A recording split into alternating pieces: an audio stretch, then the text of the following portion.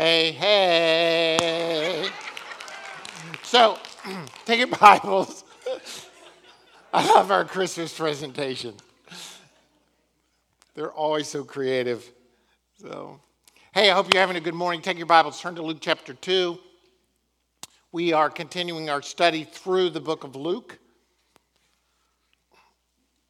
You know, here's the challenge we have this morning. In some ways, it's reading a passage you've read a million times. And matter of fact, you've read it so many that as I start to read it, your mind will start to glaze over. You'll be like, yeah, I know this story. We read it every year. We read it all the time. I've heard it ever since I was little. I want to encourage you to listen afresh and anew. Listen as if you're hearing it for the first time. Listen as if you don't have the light of life lighting your life. And this message changes everything. So take your Bibles, and as you're looking at Luke 2, I'm going to start in verse 8. 8 of verse 2. Brad and Michelle read most of this for you earlier, but I want to read it again and listen to it. Try and listen to it afresh again.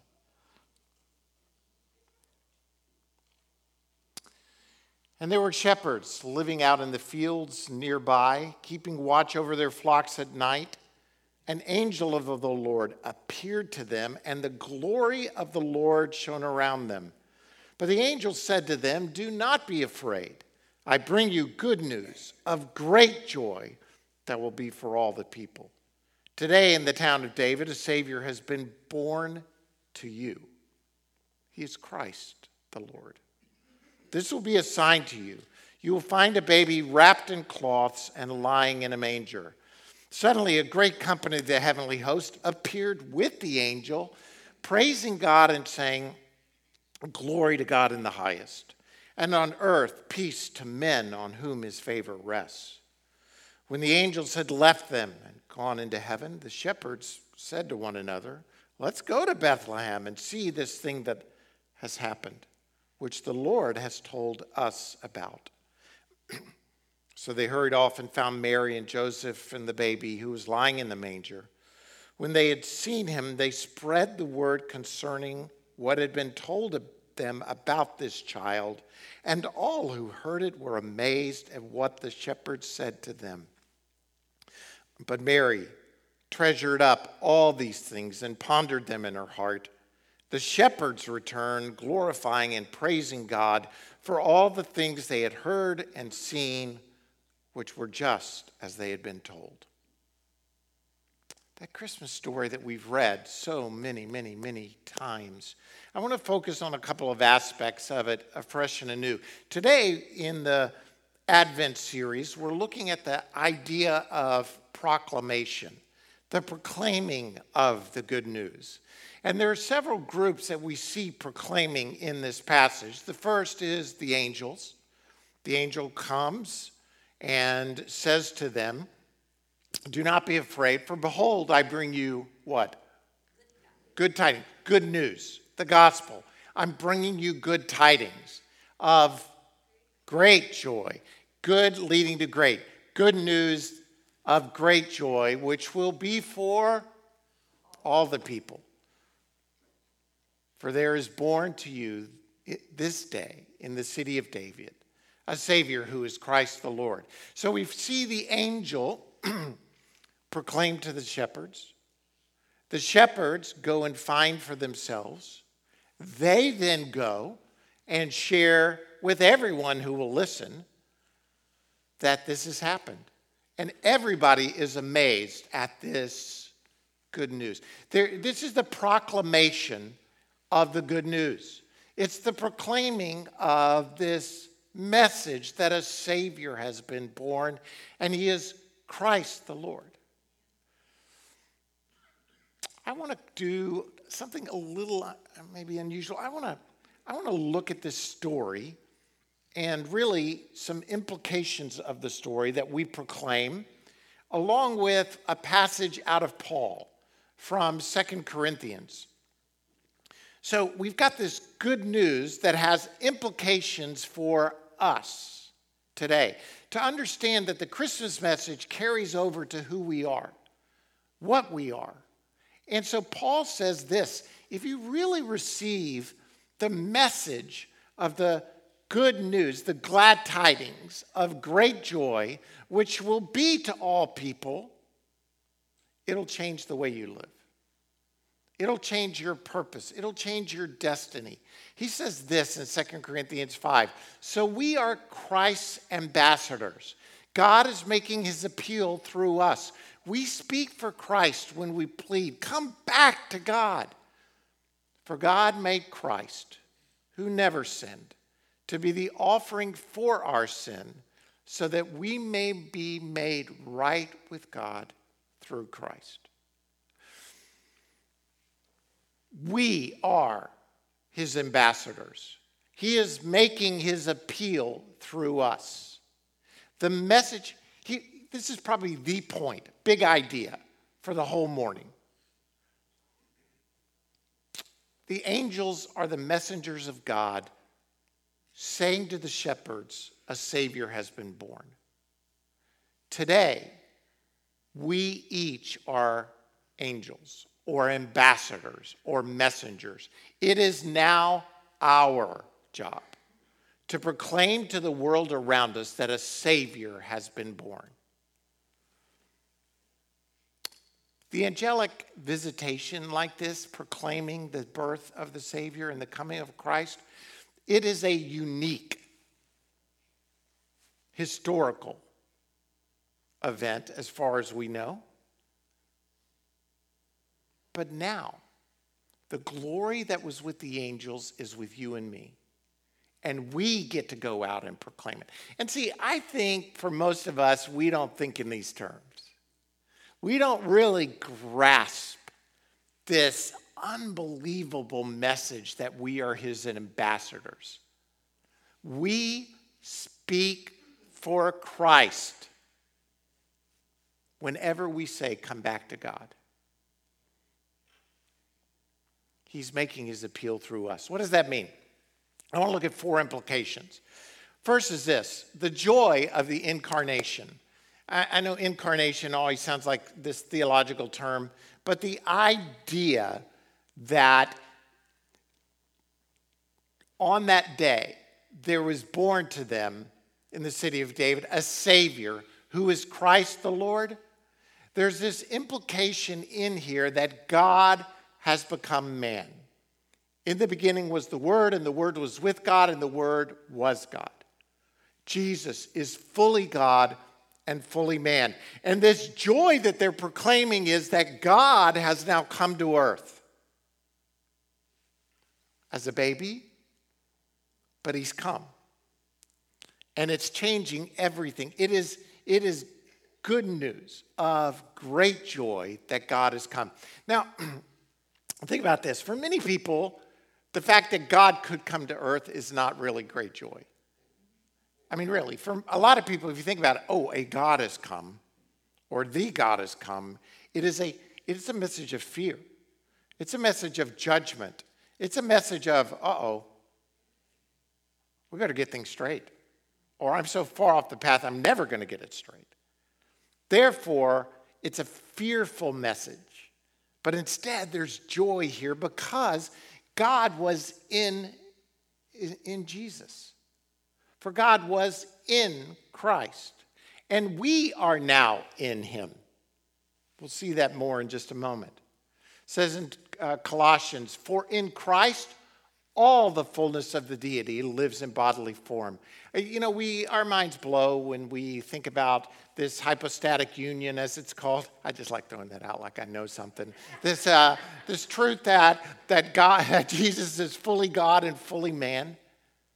We don't understand all that it is and how that can happen, but in Jesus, all the fullness of God, all of it was in him.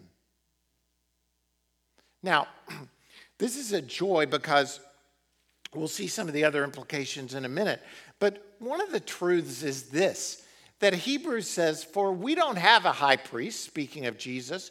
You know, Jesus is born, he lives, perfect sinless life. He dies, is crucified on the cross. He is risen again. Hallelujah. We don't serve a dead God. We don't serve a dead Savior. We serve one who's alive, risen to the right hand, risen to the heavenly realms, at the right hand of God the Father, making intercession for us now. So what kind of high priest, so to speak, what kind of person who's making intercession? It is a person. That's the key. According to Hebrews, for we don't have a high priest who's unable to sympathize with our weaknesses, but because God became a man, fully God, fully man, in bodily form, we have a high priest who can sympathize. He knows you. He knows what it's like to be human. We have one who has been tempted in every way, just as we are, yet was without sin. Here's the first truth I want you to see in the joy of the incarnation. We proclaim God is for you. God is for you.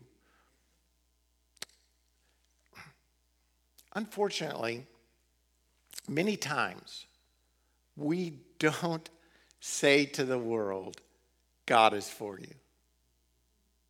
Do we? We tell them God is against them. God is coming for them. God hates them.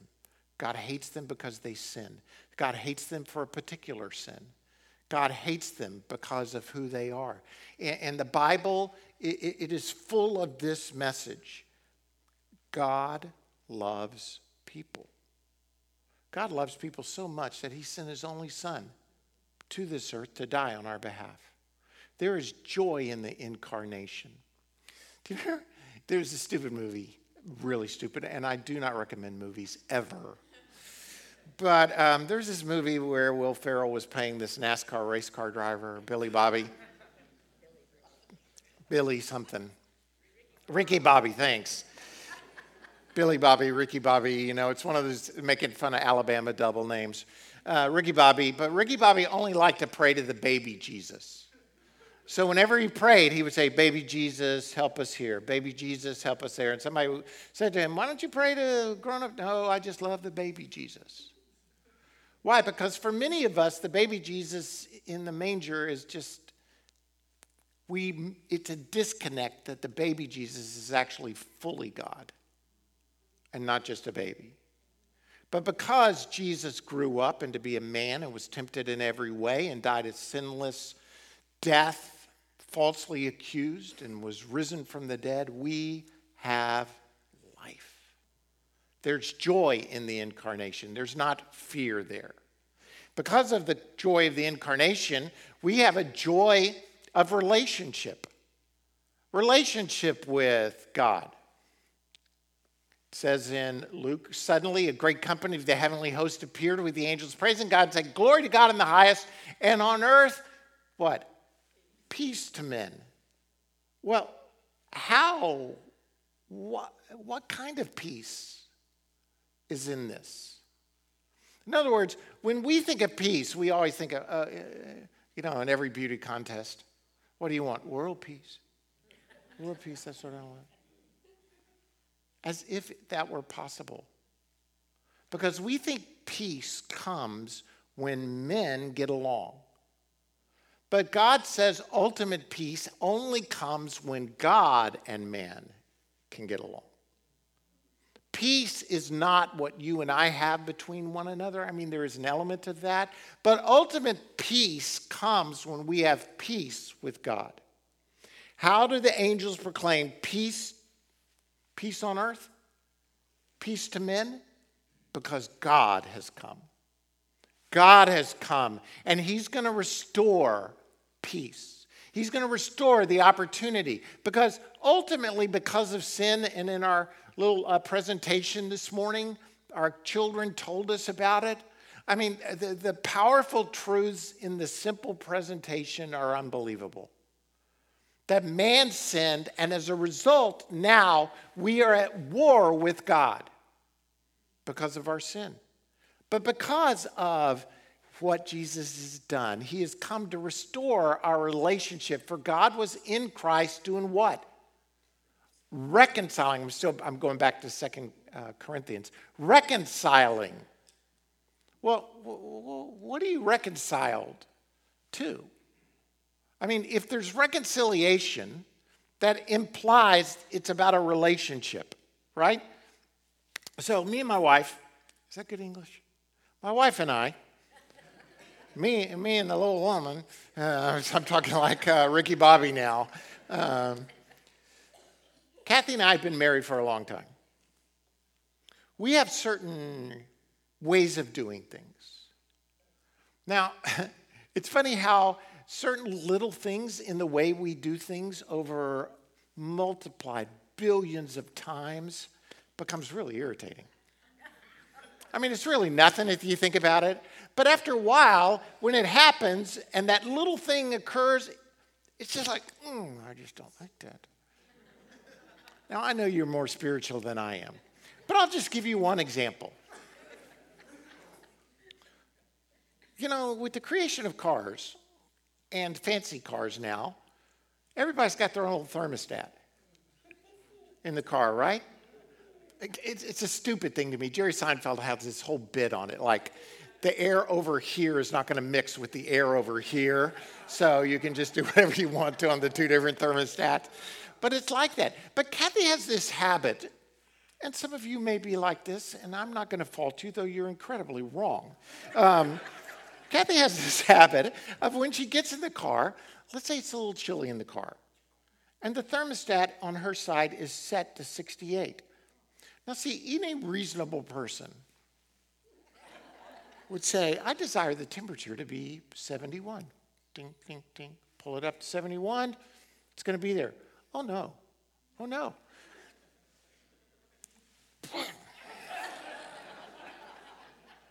Let's turn that thermostat up to 84.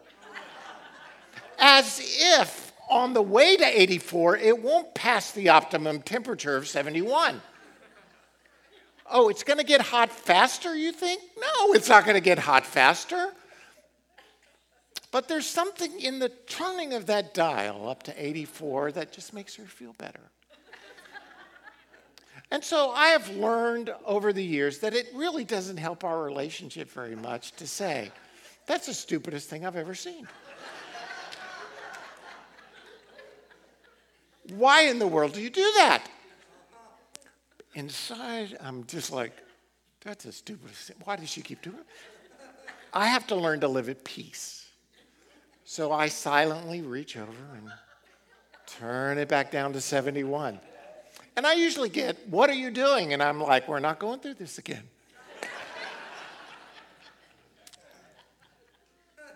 Reconciliation has to do with relationship. God is reconciling the world to himself. And do you think God doesn't look down at you? I don't know that he does, but let's just say that we believe in a God who knows everything, and he looks at you doing your thermostat deal, saying, oh, what an idiot. What a dummy that guy is. In our own ways. Somehow God loves us. God not only created us, but he's reconciling us to himself because he wants to have a relationship with you.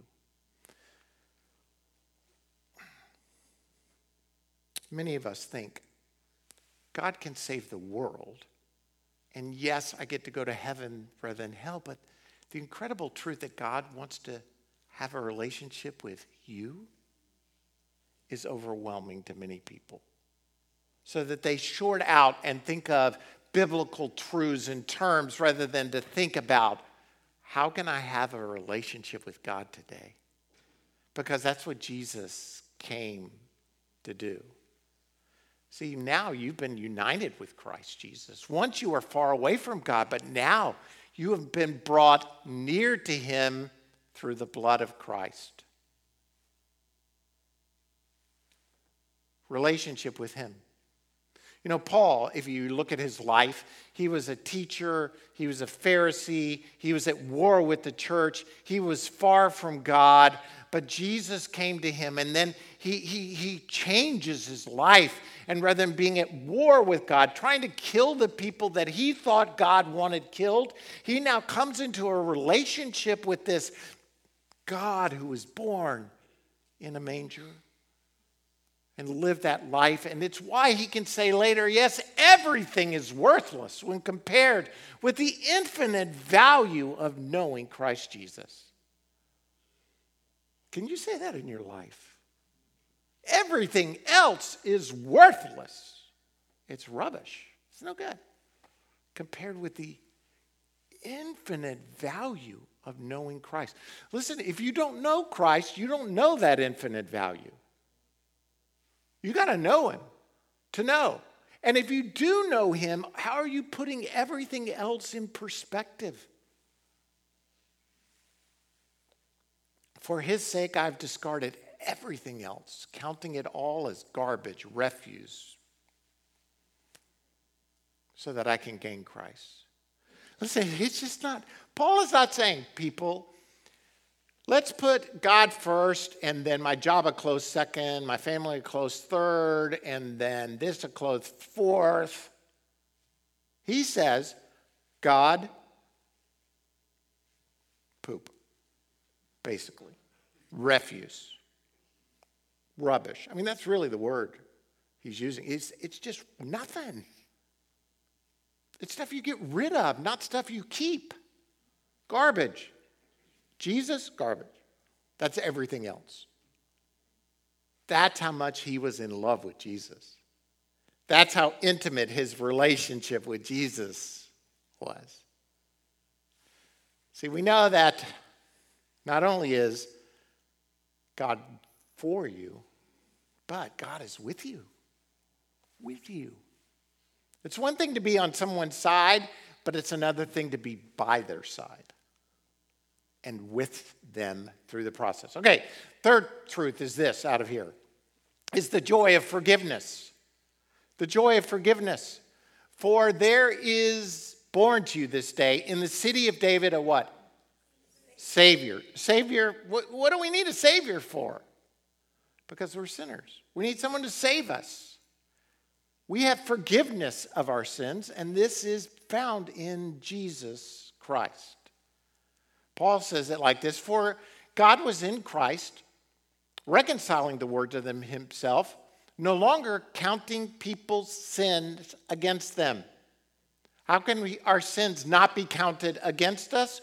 Well, God made Christ, who never sinned, to be the offering for our sin so that we might be right with God through Christ. Great news. You're forgiven.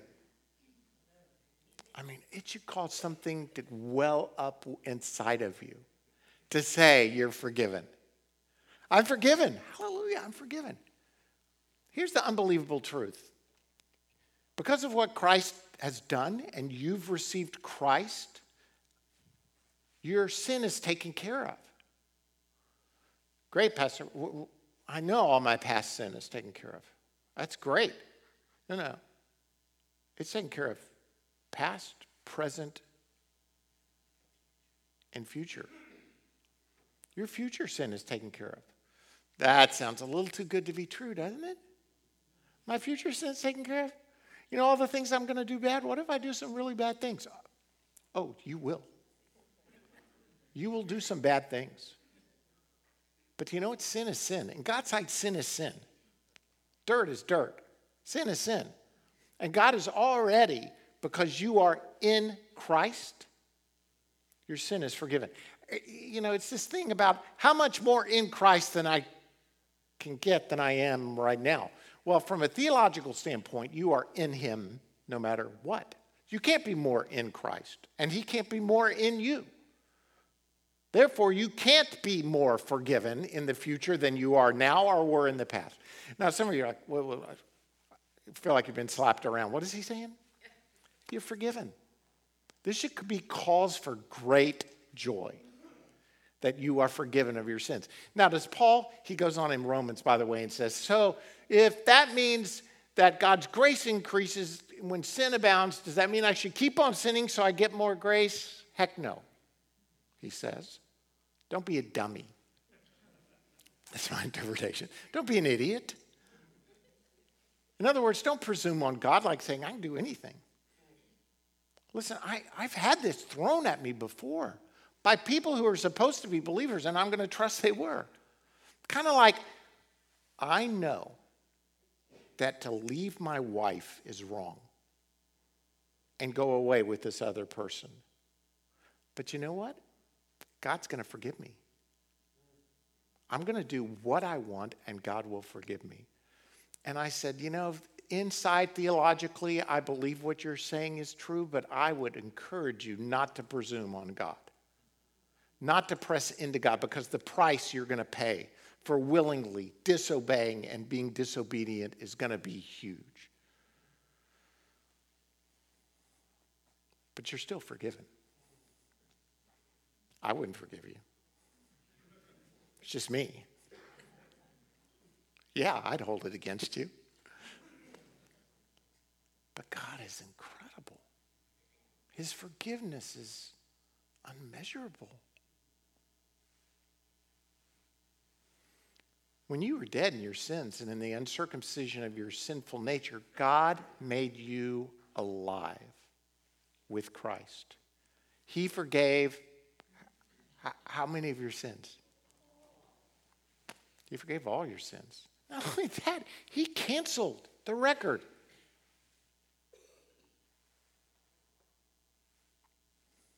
He took it away, nailing it to the cross. People, you are not only knowing that you've got a God who's for you and a God who's with you, but also a God who's forgiven you. Finally, and this is where this is what's been proclaimed over you and in you and to you. But not only that, but you get the opportunity now to share this gospel with the world around you. When the angels had left them, gone into heaven, the shepherds said, let's do nothing, man. That was just incredible. Let's just sit here by the fire, take care of the sheeps, enjoy our night. I'm just going to, enjoy the fact I saw an angel and no one else did. I'm going to keep it to myself. Well, of course not. They said, let's go. See this thing that has happened, which the Lord has told us about. So they hurried off, found Mary and Joseph and the baby who was lying in the manger. When they had seen him, they spread the word concerning what had been told them about this child, and all who heard it were amazed at what the shepherds said to them.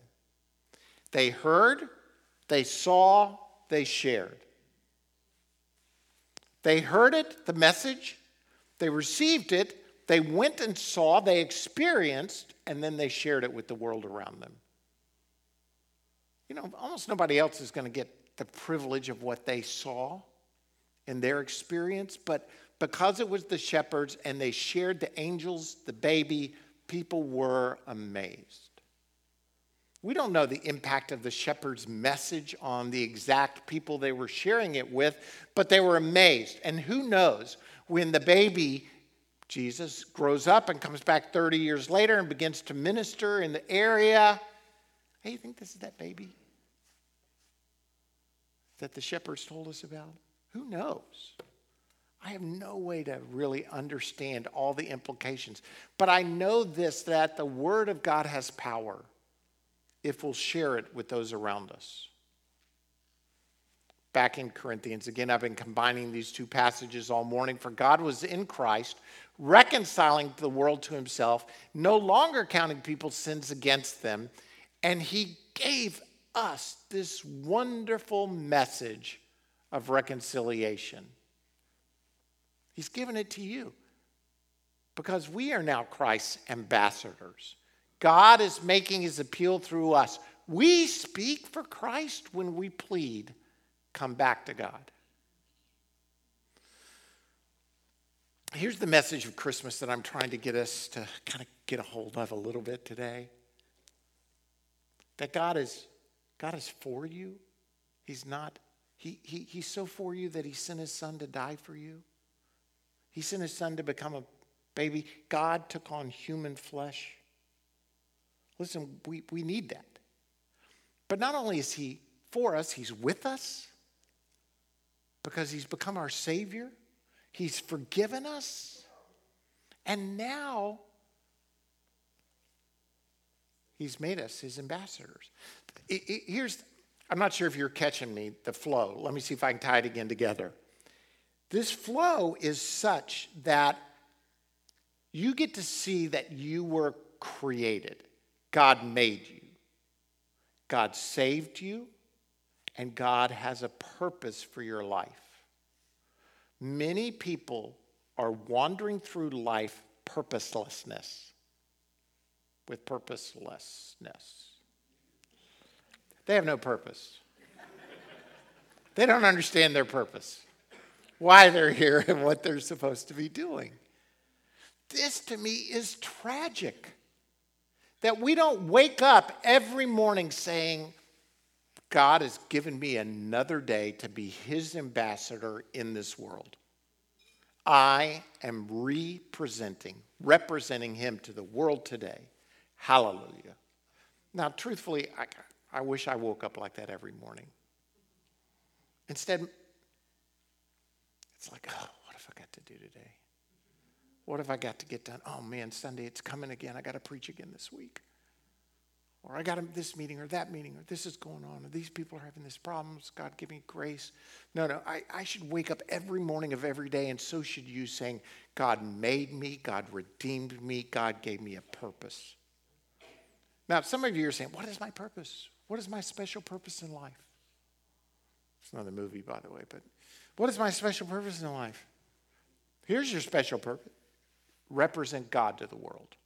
That's it. Go be his ambassador. Now, in that, you'll find a lot of implications, but there are so many ways you can do that. Ask God for creativity about how to represent him to the world around you.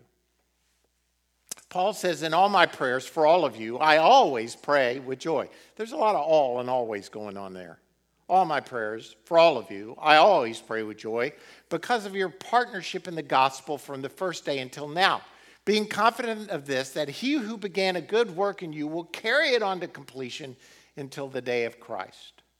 You've been given a purpose, and God is carrying it on. And so in all of my prayers for all of you, with all joy, I pray that it'll be brought to completion. That we will be his ambassadors to the world around us. Because, behold, I bring you good tidings of great joy, which shall be to all people. We've got a Savior, Christ the Lord.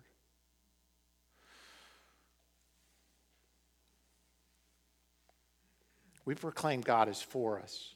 God is with us. He forgives us. And we get to proclaim God's good news to the world around us.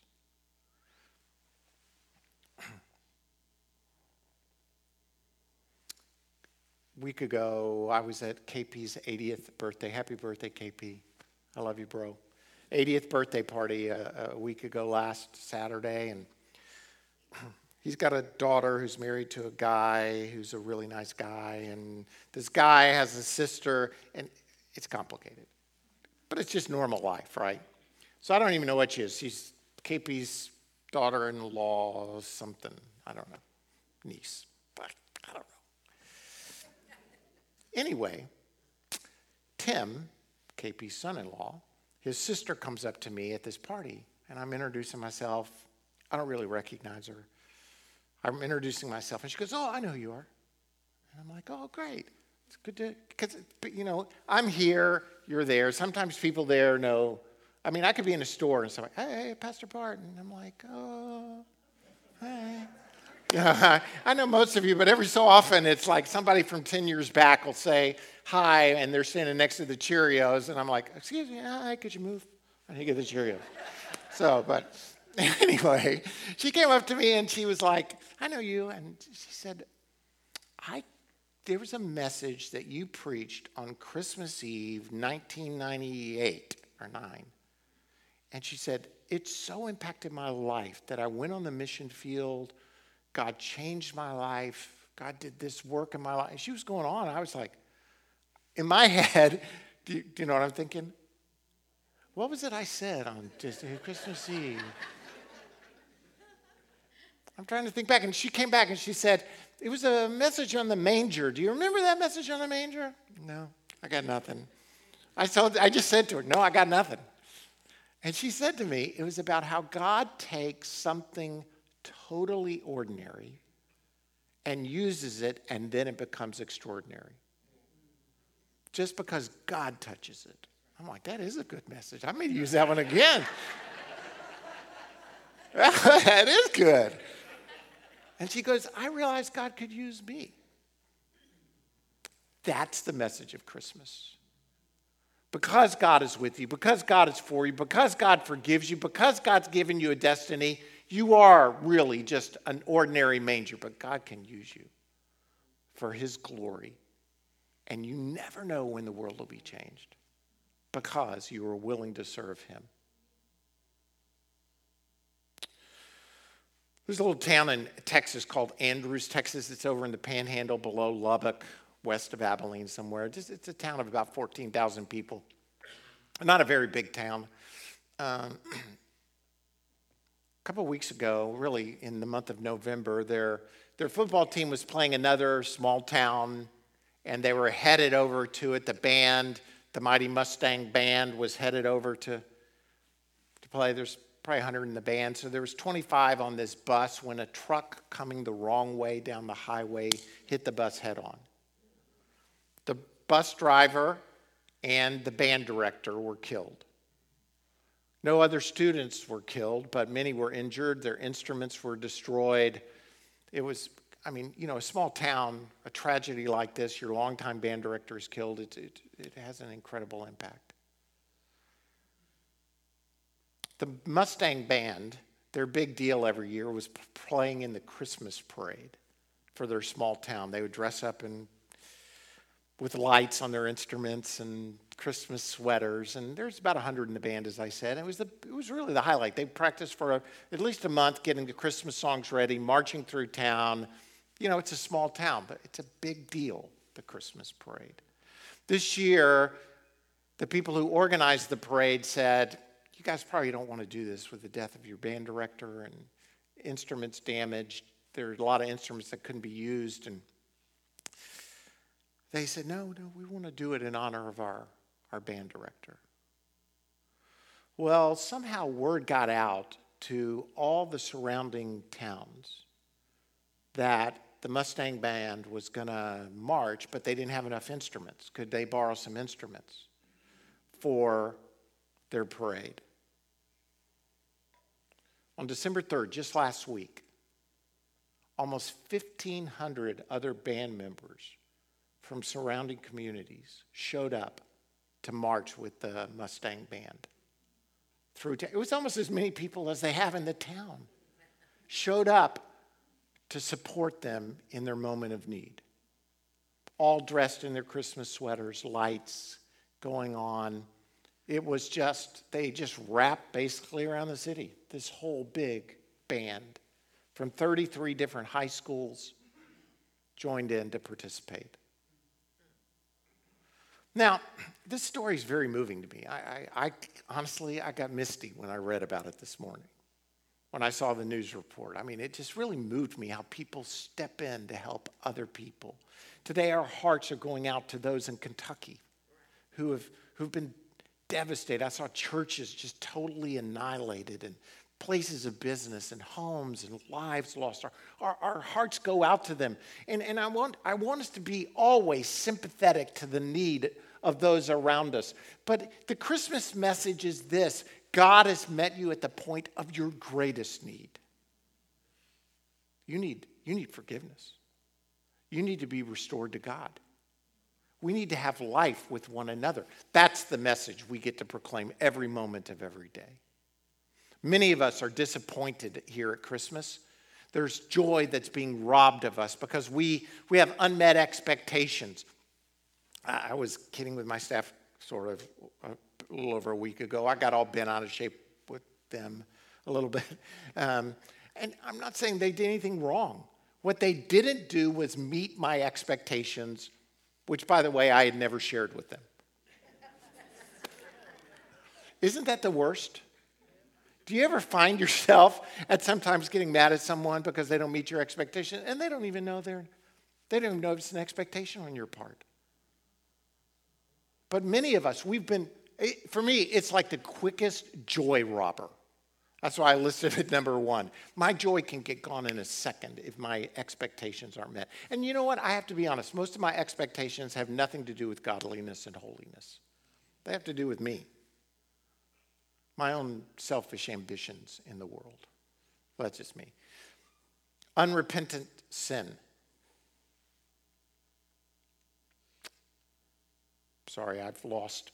Could you help me here, Zach? Go on. You're going to have to carry me the rest of the way. Unrepentant sin. The next one, unresolved conflict, is a joy robber in your life. And finally, unfulfilled destiny. Not doing what God has called you to do. Here's my deal. I think if we're not sharing the gospel or looking for opportunities to share the gospel, every single one of you may say, I'm not an evangelist. It's not about you being an evangelist. It's about you sharing the good tidings of great joy, which is here for all people, all the time. Just sharing. Not being obnoxious about it, but sharing with the world around you.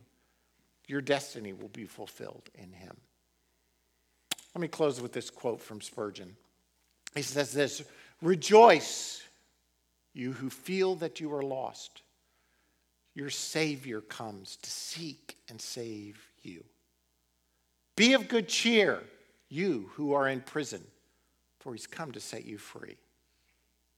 You who are famished and ready to die, rejoice that he has consecrated for you a Bethlehem, a house of bread. By the word, that's what the word Bethlehem means, house of bread. A house of bread, and he has come to be the bread of life to your souls. Rejoice, O sinners everywhere, for the restorer of the castaways, the Savior of the fallen, is born. Lord, we thank you for this message of life this morning. We pray that, God, you would help us to really grasp the truth that you are with us. You're for us. You've forgiven us. And you've given us the privilege to share with the world around. Our destiny is wrapped in you. We consider everything else rubbish to the surpassing greatness of knowing you. Lord, may we share that surpassing greatness of knowing you with the world around us so that they too will know you. Lord, may this message that the restorer of the fallen has come so that when we see someone who's fallen, we can share with them the good news that they can be restored. Holy Spirit, ignite in us a flame to be proclaimers of this good news. We thank you, Lord. In Jesus' name, amen. Amen.